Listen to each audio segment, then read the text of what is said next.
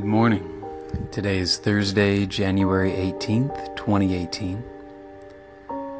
Thanks for tuning in to Where the Anchor Holds on Anchor.fm, and as always, I'm your host, Michael Paul Jess. It's time for the verse of the day from YouVersion Bible app. Today we'll be reading from Galatians chapter 5, verse 24 from the New King James Version. And those who are Christ's have crucified the flesh with its passions and desires.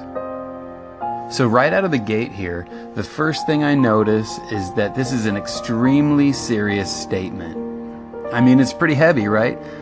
Let's look at what it means to crucify the flesh with its passions and desires. Dictionary.com describes this verb as to 1. Put to death by nailing or binding the hands and feet to a cross. 2. Treat with gross injustice, persecute, torment, torture. And finally 3. To subdue, passion, sin, etc. So essentially, to crucify is to put to death. The significant thing that takes place here is that through Christ being crucified on the cross all those years ago, he was taking on our sin upon himself so that we might be redeemed and found innocent. We have got to acknowledge that we are sinners in need of a Savior. This is crucial. But it doesn't simply end there, does it? This passage of Scripture is stating that if we are Christ's, that we will die to our earthly sinful desires, our earthly nature, and become a new creation in Him because of His sacrifice for us.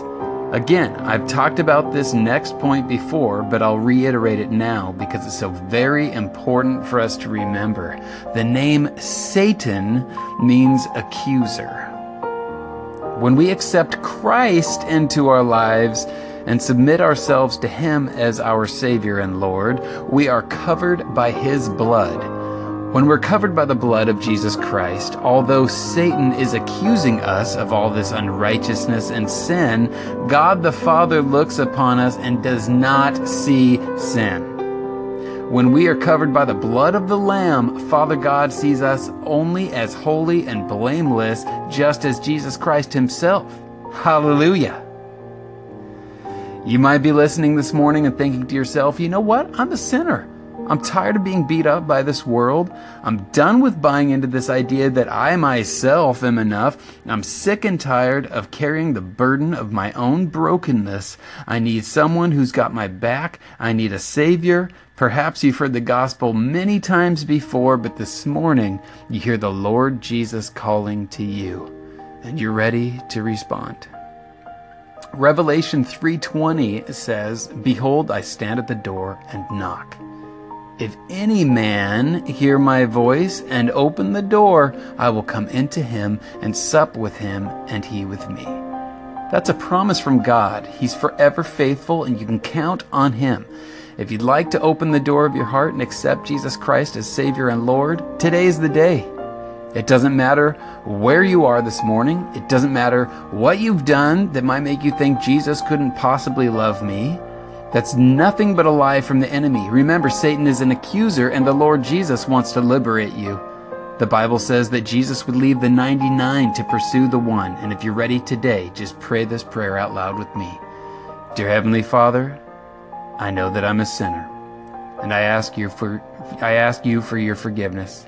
I believe Jesus died for my sins and rose from the dead. I turn from my sins. I repent for my sins. I invite you to come into my heart and life. I want to trust you and follow you as my Lord and Savior. In Jesus' name.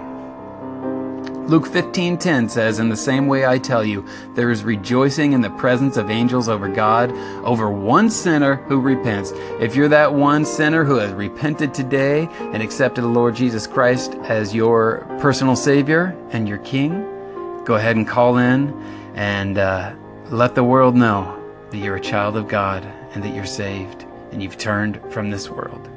God bless you and keep you. This is Michael Paul Jess on Where the Anchor Holds.